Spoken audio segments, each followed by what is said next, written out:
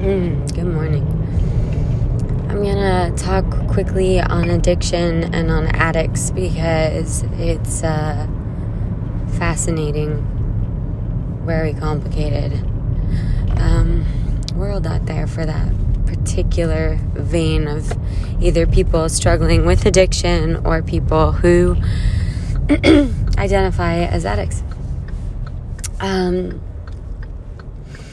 I was listening to a podcast by a scientist who has someone in their life who keeps falling into addiction. And they'll do this time and time again, and the person's question was, at what point are you able to just surrender to that person being an addict and being that way? And he referred to doing that as giving up on the person. And here's what I think is going on, because I think this is an experience that if you have an addict, quote unquote, in your life, many people go through this particular part of where does the line between identity and choice come? Free will come in. Excuse me. And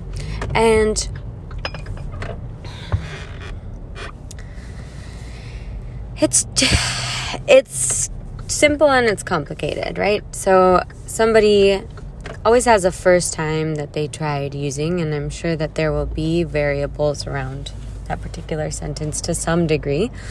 I'm thinking of children being the exception. But I think when we look at somebody dealing with an addiction or multiple, it's important to realize when we are projecting our desire for who they could be onto who they are, and invalidating what they're choosing to do. And the reason this is shitty and just doesn't work for anyone in the equation is because then on some level you're treating them as though you're superior because you know what they need better. And B, their sobriety then is fueled by not wanting to disappoint you or lose you. And though your personal boundaries around people who may have addictions in your life are really important and might be one of the fueling factors that get someone sober, I haven't seen shame and getting sober for somebody else ever work for anyone. And I have had a lot of addictions, and they have just been addictions that are very socially encouraged. So workaholism, working out, health, all of these very encouraged, praised. You're going to get really far and you're going to get money in return, quote unquote, habits that actually were addictions, serving the same mechanism than alcohol would have or drugs. And so I think we need to be also educating people around how to use their addictive personalities. Now, I have an addictive personality. I've just been doing personal work for a really long time, so I really know how to navigate it. I know how to put the brakes on it. I know how to very cautiously or carefully or intentionally choose an addiction when I feel like I need to. Things like hustle or working out in a particular way. And I only really mastered that once I had kind of healed the idea in my own body that I couldn't trust myself around my addictions. And instead, I had to learn to look at them as something very hyperfunctional. All addictions on some level are hyperfunctional. If you are using drugs or alcohol in order to numb out the pain or the existential angst you live in every hour of every day, you are addicted to it because it works in doing so, in soothing that mechanism. And I just think that there's a level of respect missing in addiction that I think could help families and friends of people who have addictions really understand how to navigate their relationships with them. This scientist I was listening to said he had a friend that just kept relapsing and that he just didn't know when it was okay to give up, like I said earlier. And really, what that sentence is doing is externalizing his boundaries, right? It's like, when do I use this person's behavior to justify doing what is true for me that I feel like I need to do for my own care, right? Like, at what point can I blame them enough for me standing behind my own boundaries? And it really puts a shitty stigma on addicts, because then the addict has to carry the responsibility of somebody else, quote unquote, giving up on them, when actually what that equation should look like is a person respecting the choice of their other person doing drugs and alcohol or whatever the addiction is, and respectfully choosing whether or not they can be in an active, open relationship with that person while that person is engaging in substances, for example. So let's call the scientist Bob.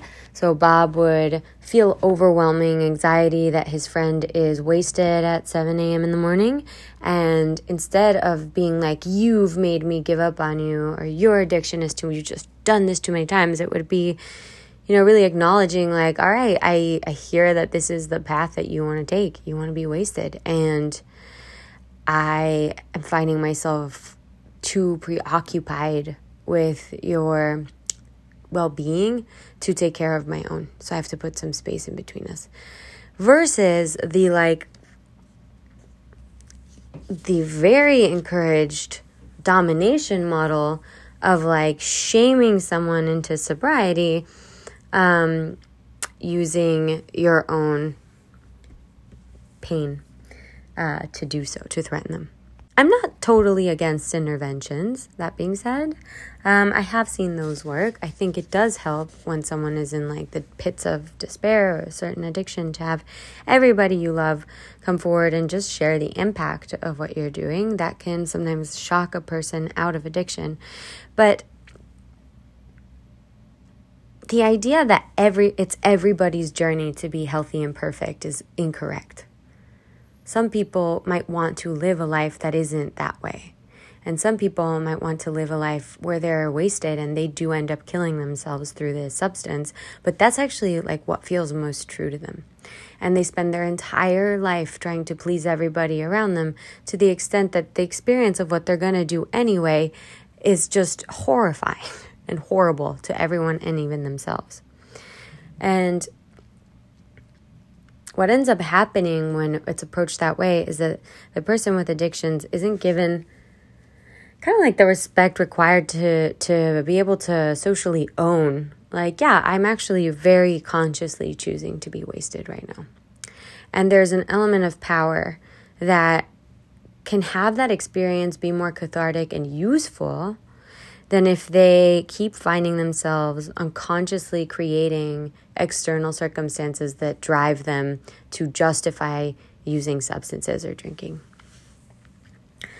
In my humble opinion, I think it would do us better to not look at addicts as addicts, like in the form of an identity. I see how after a prolonged amount of use, it could be seen as a disease. And if that's helpful for people, I encourage that for sure. But I also see how that can stigmatize it a little bit and kind of put extra weight on something already stigmatized in our society, aka our mental health. And instead, if we can look at it as an individual choosing to check out, an individual choosing to self-medicate, an individual choosing to self-destruct, and looking at the innate wisdom of that individual's choices to do so, while empowering them to really own what they're doing. And if you're not the addict, but you're in a relationship with someone with addictions, the best way that you can help them isn't by forcing them to do what you think they should do to be healthy, but it's to really embody your own boundaries with love and compassion. What that means isn't to show up and blame them for how you're feeling, but really to be like, I respect your choice to do this, and it hurts. I feel pain around it and stress, and I think I've hit my boundaries around how much of my self I can engage with this particular mechanism of yours. I've reached that limit.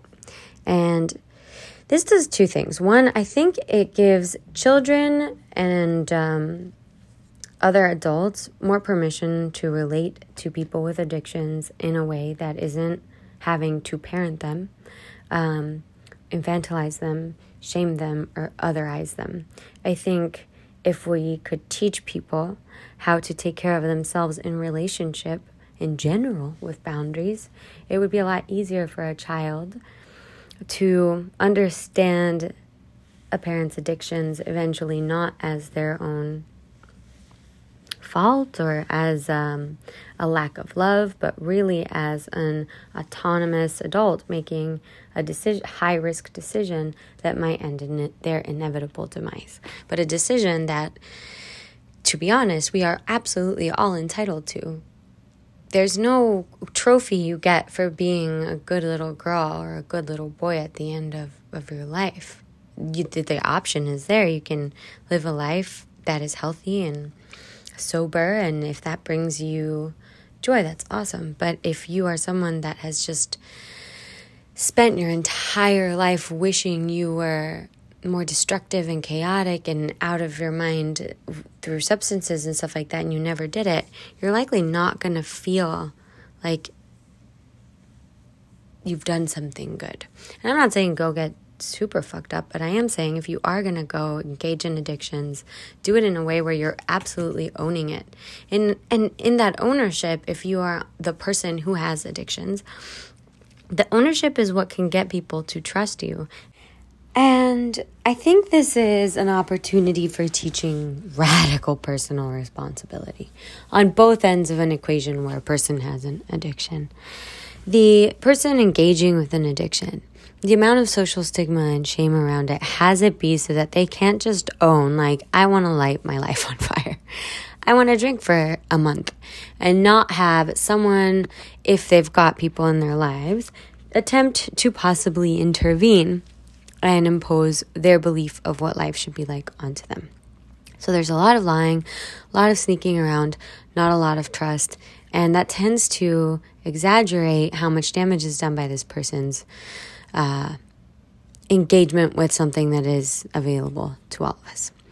I don't think this is readily available. If you grew up with a parent that is an addict, maybe it is, but I think if we had more people engaging in addictive tendencies in a more conscious and responsible way, you'd get a lot less children trying to parent their parents. You'd get possibly an example of what it looks like to really consciously engage with darker forces, let's just say. And, the words trust and addict, you don't hear that a lot. Those are typically in opposition to each other. But I have worked with people who, in doing a lot of the work to own what they want, who they are, and the truth, are able to really engage in a balanced life. And what I mean by that is different for absolutely everybody. For some, it's that they don't do any anything ever again, and they find alternative ways to experience intensity in their lives, and ways that are socially encouraged, ways where they can channel that addiction to give them very socially acceptable results that still provide them with intensity. For others, it's really living the dual life of like very healthy and very adventurous and drug taking and substance partaking and lifestyle choices. And I've seen that work when it is that conscious, when the substance isn't an escape, when it's not being justified for, it was a stressful day, but when it's just somebody's very clear self-knowledge that that is what they want to do. And that provides some fluency in their experience of what that might look like, which if they weren't dealing with social stigma, maybe they could pre-communicate to the people in their lives. This is what what it looks like when I go down this path. This is what you can expect. Maybe we don't talk. It's like preloading boundaries around allowing yourself to go all the way down.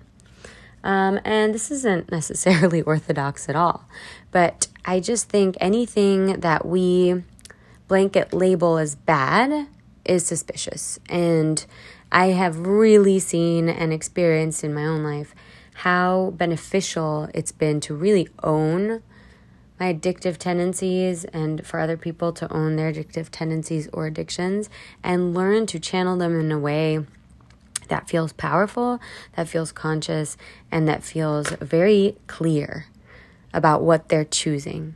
And the choice isn't, I just want to feel this one thing. The choice that they're choosing is the entirety of the experience. So if you're choosing to get drunk for 5 days, the choice that you are choosing is likely to feel really good, then go through some dips, possibly cause some chaos, deal with the backlash of the chaos, say things you didn't mean, spend money that you didn't mean to spend. Like, you're actually engaging with the entirety of the experience. You're choosing to have a hangover.